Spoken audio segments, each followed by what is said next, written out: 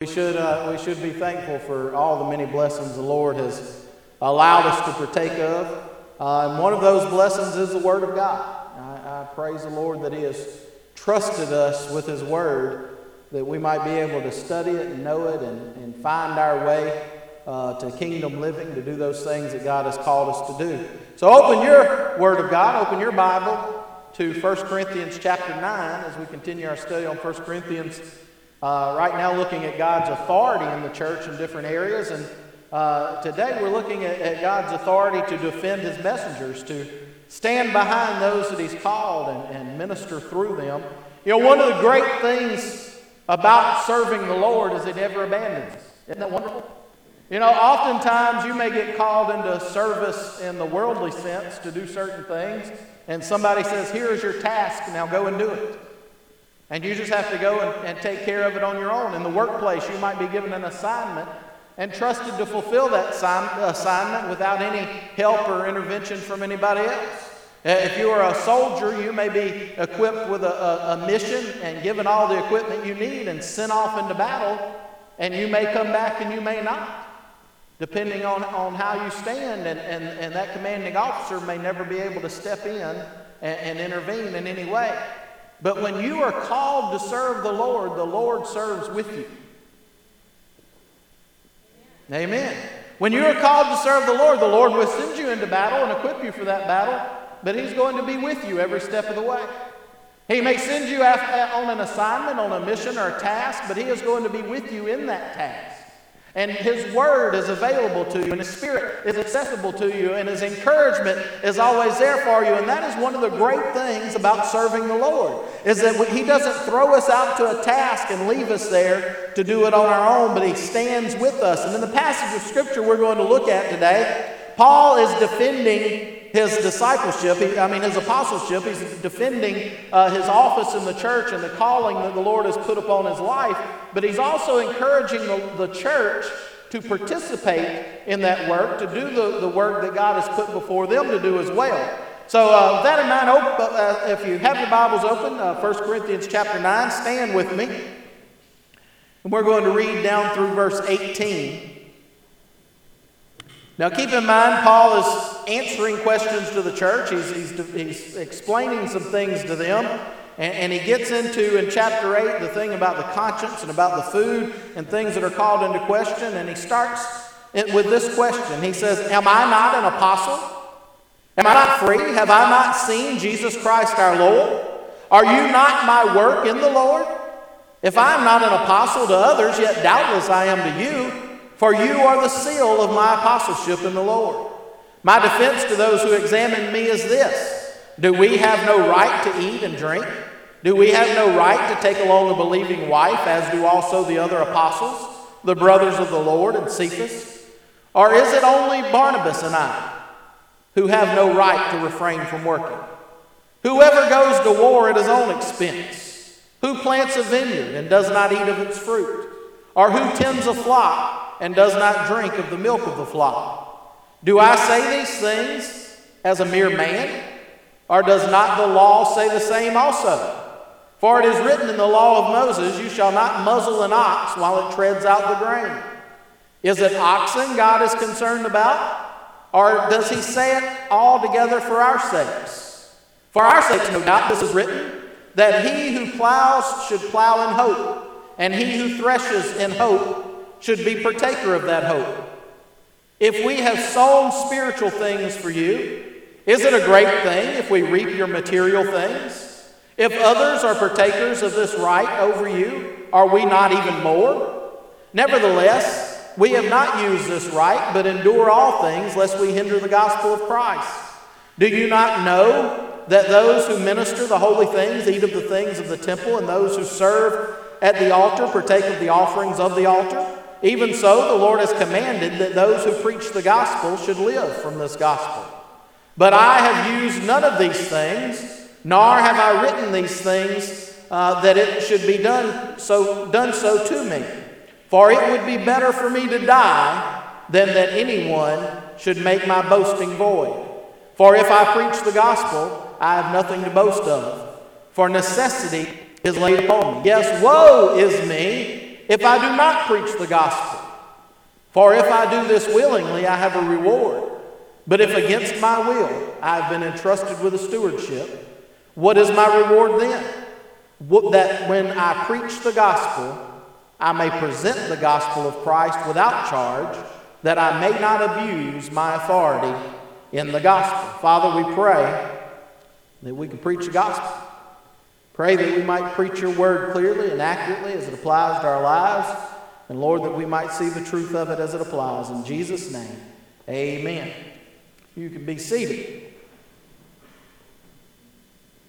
That's a mouthful, isn't it? I mean, if that's the first time you've read through that, you're kind of going, what? Hopefully it's not the first time you've read through it, but if it is, if it's unfamiliar, that's why we have preaching.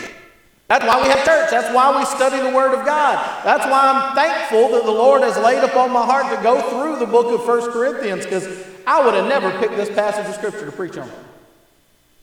I would have never woke up one morning and said, you know, boy, I'd sure like to preach on 1 Corinthians 9 where Paul defends his apostleship. That'd be a wonderful Sunday morning sermon right there. But in God's wisdom, God has laid out His Word that we might take His Word and the wholeness of it, that we might seek the whole counsel of God. And as we study through a book of the Bible, as I've said before, there are things that we're going to tackle that we may not have tackled on our own. But understand, when this letter was written to the Corinthians, it was a letter. And it was written from one word at the beginning to the last word at the end. And they would stand publicly and read this letter all the way through. Can you imagine how some of the ones reading this very letter felt when they began to read out loud to the congregation Paul defending his apostleship against the very people who may have been reading the letter? Did I lose you? All right.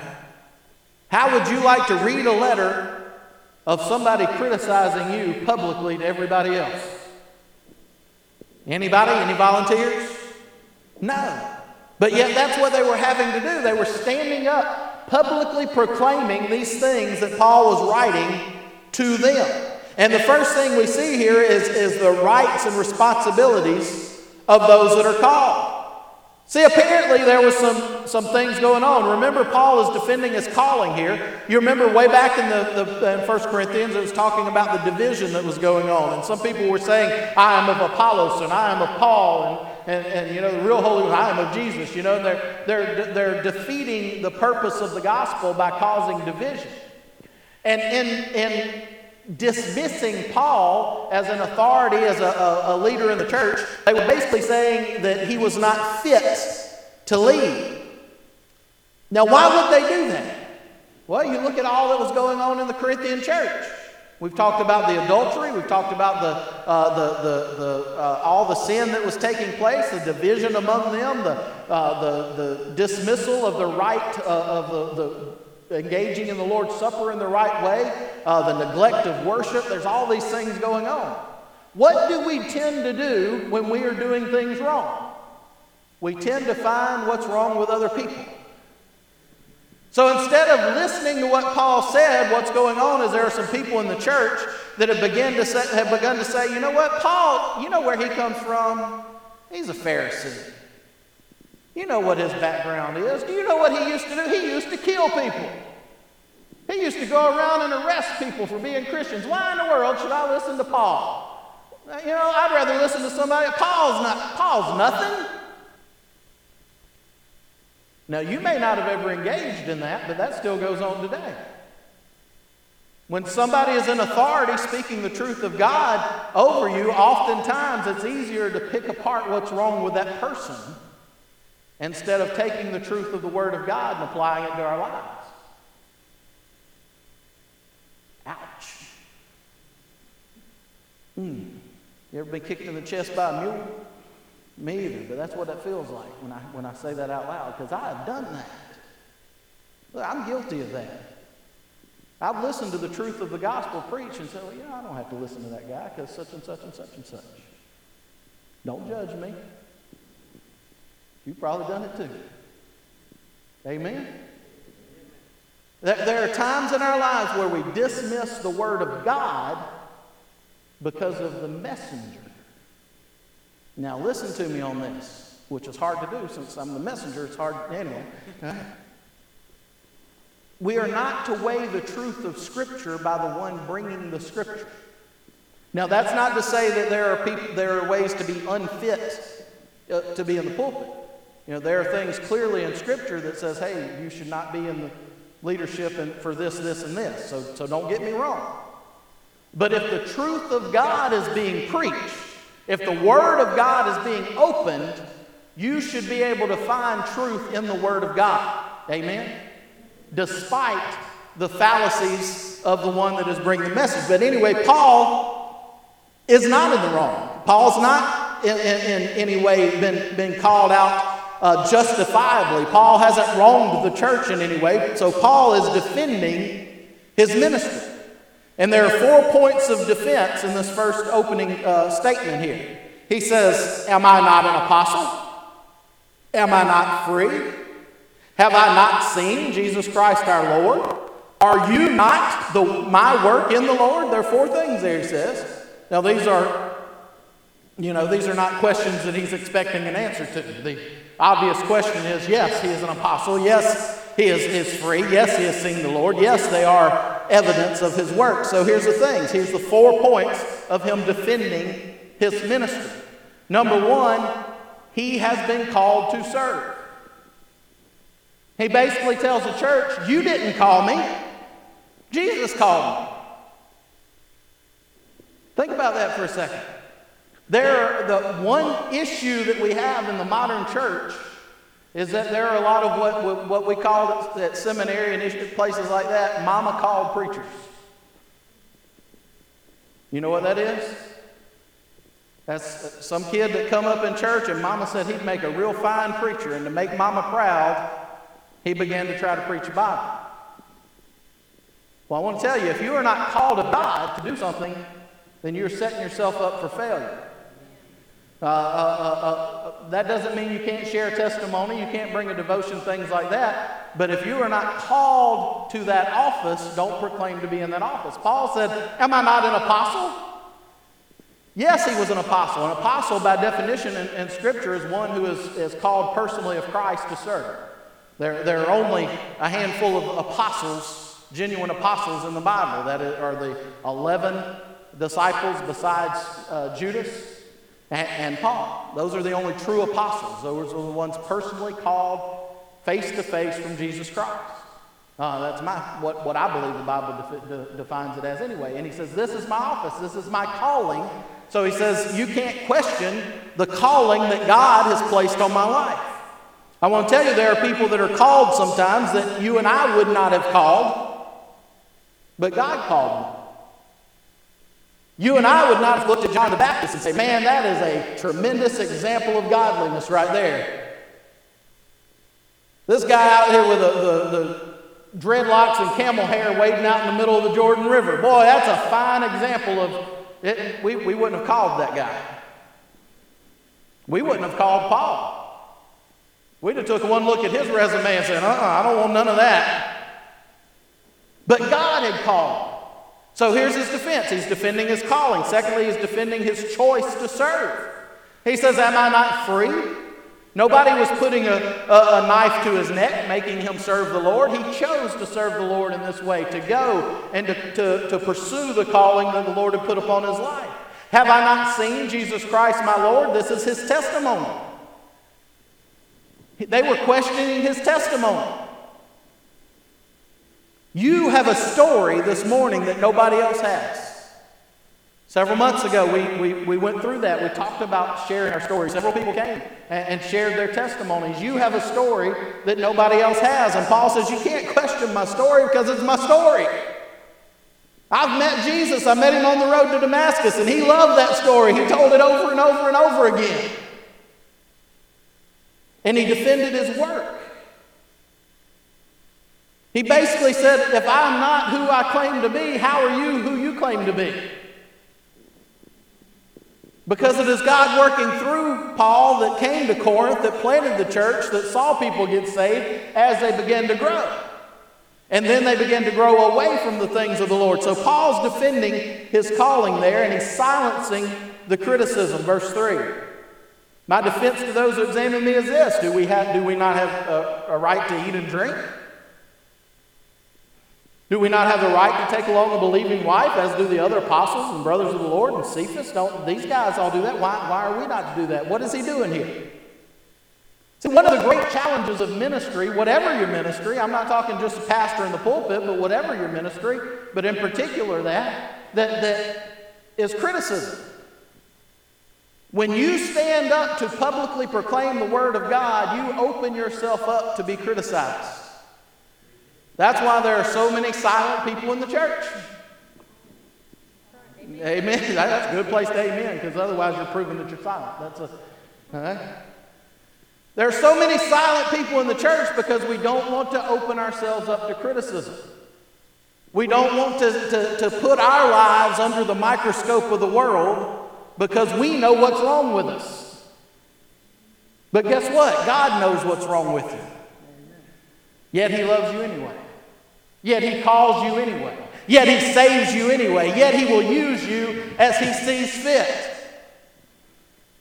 You wouldn't have to dig real deep to find all kinds of things wrong with me, especially in the past. I did a funeral this week, and one of the guys came up to me and said, "Boy, we found some pictures of you." I'm like, "Oh." So guess what, though? All that's under the blood. The Lord forgives. But immediately when look, and I'm just going to use the pulpit as an example because that's where I work, all right? Immediately when the pastor stands in the pulpit and says something to you that convicts you of sin in your life, you immediately want to turn it around and say, "Well, what about him?" I'm going to let you in on something this morning. Paul did not have to answer for the Corinthian church. Paul had to answer for Paul.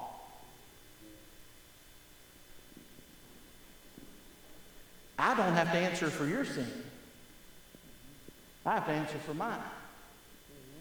You don't have to answer for my sin. You have to answer for yours. So here's the thing. Where am I going with this? Paul is silencing the criticism. He's saying that you can criticize me, you can say whatever you want to say, but I know that this is what God has called me to do, and I have the right to depend upon the Lord for His provision. See, they were apparently critical of Paul for several reasons. One is the provision. There are some that think that ministers and their families are supposed to maintain some kind of vow of poverty. That if you're serving the Lord, you better be broke and miserable. You know, because everybody likes a broken, miserable guy. Amen? No. I know a real legitimate story of this very thing. Bear with me in this. There was a pastor who got a really good deal on a used Cadillac. Just a couple of years old. Power everything, plush interior, nice automobile that he found for a really good price. Bought that Cadillac and came under all kinds of criticism. Oh, that preacher, well, he's spending all kinds of money, you know, kind of people fussing. Man ended up selling the Cadillac, buying a Buick that was not in good a shape and didn't look as nice, that cost more to shut people up. Now that's a true story. Wasn't me. I just told them to shut up anyway. But that's another. Anyway, I'm kind of uncouth like that sometimes. But a lot of times people do that. They criticize the ones who are trying to bring the truth, that are trying to bring the Scripture, that are trying to open up their eyes to the things that are there. And instead of doing that, they go home. And look, there's some of you in here, and I know it, that you have gone home. I hope it ain't been in the last 9 years, but you've gone home and had barbecue preacher for lunch. Things have happened, and you've gone home and, you know, fuss and grumble and gripe. And if it's about me, that's all right. But if it ain't, you know, that's all right too. The Lord knows. But they were critical of Paul, and they did not want to provide. And they were critical of him that they didn't want his priorities to be what they were. Now, Paul has said that he was single. He's made that very clear. He's a single guy. So when it says, can we not bring along a believing wife, is that just for me and Barnabas? Apparently Barnabas was married. Wanted to bring his wife along as they ministered in the churches, and people had a problem with that. But somehow in the church, somehow in our thinking, we tend to see our needs as greater than the needs of others. With me? Just give me a little nod if you understand. We tend to see our needs as greater than the needs of other people. And if we think somebody should be in one place and they're in another place, then we question that. Why weren't they here for me instead of being over there for them? Am I being too general? Do I need to give you some specifics? Well, I'm not going to. Anyway, but too tempting to name names. No. What Paul's saying and what I'm trying to glean out of this comes down to a head in verse 7. Look at verse 7 there. Whoever goes to war at his own expense, who plants a vineyard and does not eat of the fruit, who tends a flock and does not drink of the milk of that flock. Basically, Paul is saying, look, this is a cooperative work. God called me to be an apostle. He called Barnabas to come alongside and minister. He called us to go and spread the gospel throughout the known world. And you are evidence of that apostleship. You have gotten saved through some of the work that God has called us to do. Now we're asking you to support that work as we go and minister to other people. So basically he's saying some are called to minister and some are called to support that ministry. Got one of those in the pew in front of you. That's a Lottie Moon Christmas offering for international missions. When I first got saved, I said, Lord, I'll go anywhere you want me to go. You want me to go to Africa, India, China? I don't care. I'll go wherever you want me to go. He kept me right here at home. Or ended up back right here at home. Which is anywhere he wanted me to go. That's all right. That's within the realm of possible. But some people are called to international missions. And even though I'm not called to international missions, guess what? I have the opportunity to help those that are called to international missions. That's called, what we call in the church, it's a real $3 theological word called cooperation. That somebody is going to minister and we can get behind them in that ministry. It says that you can minister in China and India and Africa and wherever else, right where you are, by supporting somebody who's doing that work, which brings me to point number 2. Not only do we see Paul talking about the rights and responsibilities of those that are called, but then he talks about the accountability and the actions of the church. He says, if this is my office, if this is what I've been called to do, and you as a church are called to come alongside and be an encouragement, here's how that plays out down in verse 8. He says, do I say these things as a mere man, or do I say these things, or does not the law say also the same thing? Here's basically what he says. I'm telling you that you have the opportunity to support those that are ministering, not because I'm looking for a handout or because I'm looking for you to do something, but because that's what God's Word says. As a pastor, that's what I'm guilty of a lot of times. Lord, I don't want to talk about that. I don't want to talk about this. I don't want to talk about this. People are going to think we're asking for something. No, I'm just reporting to you what the Word of God says. You do with it what you will, and that's what Paul says. Is this not what the Word says? He says, does it not say that you are not to muzzle the oxen while it treads out the grain? That means a lot to each and every one of you here this morning. How many of you have an oxen at home? You take it out every day to tread out your grain. Okay, I thought so. No, it doesn't mean a whole lot in our common, our modern vernacular. But what does that mean? It means that this is what took place among the people of Israel. They would get all the grain together. They didn't have threshing machines. So they would get the oxen to come through and pull a log behind them that rolled over this grain and separated the grain from the chaff and so on and so forth. But they were not to muzzle the oxen as he was doing that, because the oxen should have been able to eat while he was treading out the grain. So Paul says, is the Lord that concerned about oxen? Basically, he said they're all full of bull. You know? Am I stretching that too far? But he tells them, he says, am I concerned about? No, we're concerned about the work of the church. He said, should not those that are ministering in the church benefit from the ministry of that church and to be cared for and so forth? It is not from the messenger, but from the word of God. But here's the benefit to the church. It is being part of a bigger plan. Verse 10. Said, or does he say this altogether for our sakes? For our sakes, no doubt this is written, that he who plows should plow in hope, and he who threshes in hope should be a partaker of this hope. If we have sown spiritual things for you, is it a great thing if we reap material things? Well, he's saying that we are all part of a big plan of God. And if we're not doing our part of the plan, then the plan begins to fall apart. If we're not supporting those that are moving and ministering and preaching and doing these things, then we have not done the part that we are called to play. So we should prioritize. First part of verse 12 there says, if others are partakers of this right over you, are we not even more? Basically, he's calling them to action. He's saying we should support the Lord's work and support the Lord's workers. Now, here's a very practical application in the modern church, okay? That we are called as church members to tithe of our income. The Bible commands that we are to be tithers, that we are to give a tenth of what we earn into the storehouse of the church. Now, I don't say that. The Bible says that. All right? And then we are to be generous and give generously. The Bible says that the Lord loves a cheerful giver to those that are ministering. Things like Lottie Moon Christmas offering, things like children's home, things like ministries that you support out on your own, that you are to give to and support and encourage in that way. Well, that is where we work. That is where you working in your daily life translates into the work of the church. And I forget to say that sometimes, you know it?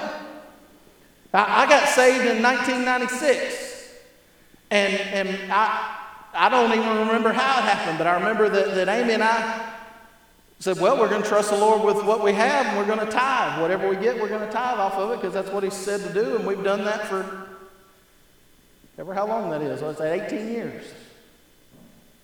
All right? And never really even think about it. And I'm going to tell you, I hate to preach about money. I hate to talk about money. But it's in the Bible, so I have to. And oftentimes we come in and and I am guilty as a pastor of not teaching that. But it should be taught. Because if I don't teach it from the Word of God, then you're missing out on an opportunity to see God work in the finances that you have. So here's Paul. He's saying that what you have is the opportunity to minister to those that are out ministering on your behalf. This is the accountability. This is the call to action of the church. He said, but even if you don't, remember I told you there's a lot of things in 1 Corinthians where he says, this is what you're supposed to do, but even if you don't, here's what's going to happen. Here's one of those even if you don't kind of things. Nevertheless, there in the second part of verse 12. Nevertheless, we have not used this right, but endure all things lest we hinder the gospel of Christ. So point 3 is this. Paul says here are the rights and responsibility of those that are called. Here's the accountability and the action that the church should take. But here is a priority in the preaching of what is commanded. Trusting the Lord's provision. Nevertheless, we've not used this right to hinder but endure all things lest we hinder the gospel. In other words, he said, I'm going to trust the Lord for his provision. If you want to miss out on what God's called you to do, so be it. I'm going to do what God called me to do. And he said, if I get by on a shoestring, that's what I get by on. If I live on what God's given me today, that's what I'm going to do. But I'm going to do it because that is what God called me to do. Enduring all things to keep from hindering the gospel. Because that is our priority. The gospel of Jesus Christ is our priority. The good news of the New Testament is our priority. That old rugged cross that we sang about a little while ago is our priority. And we better preach the gospel, preach Jesus dying on the cross, preach the gospel of repentance and forgiveness of sin through Calvary, or we have failed. He said, I'm going to endure whatever I have to endure as long as the gospel is not hindered. He goes on there and says, do you not know that those who minister the holy things, even the things of the temple, and those who serve at the altar, partake of the offerings of the altar, even so the Lord has commanded that those who preach the gospel should live from the gospel. We should trust him in what he's given, that we might stand firm and live on what he provides. Verse 15. But I have used none of these things, nor have I written these things to you, that it should be done so to me. For it would be better for me to die than that anyone should make my boasting void. What is he saying there? That the message is greater than the messenger. Praise God. He said even if the messenger dies, the message has to keep going. It'd be better for me to lay down my life and cease to exist upon this earth than you to have any reason to speak evil against the gospel of Jesus Christ because of me. That's power. That's overwhelming. Verse 16. For if I preach the gospel, I have nothing to boast of. For necessity is laid upon me. Yes, woe is me if I do not preach the gospel. Shame on me.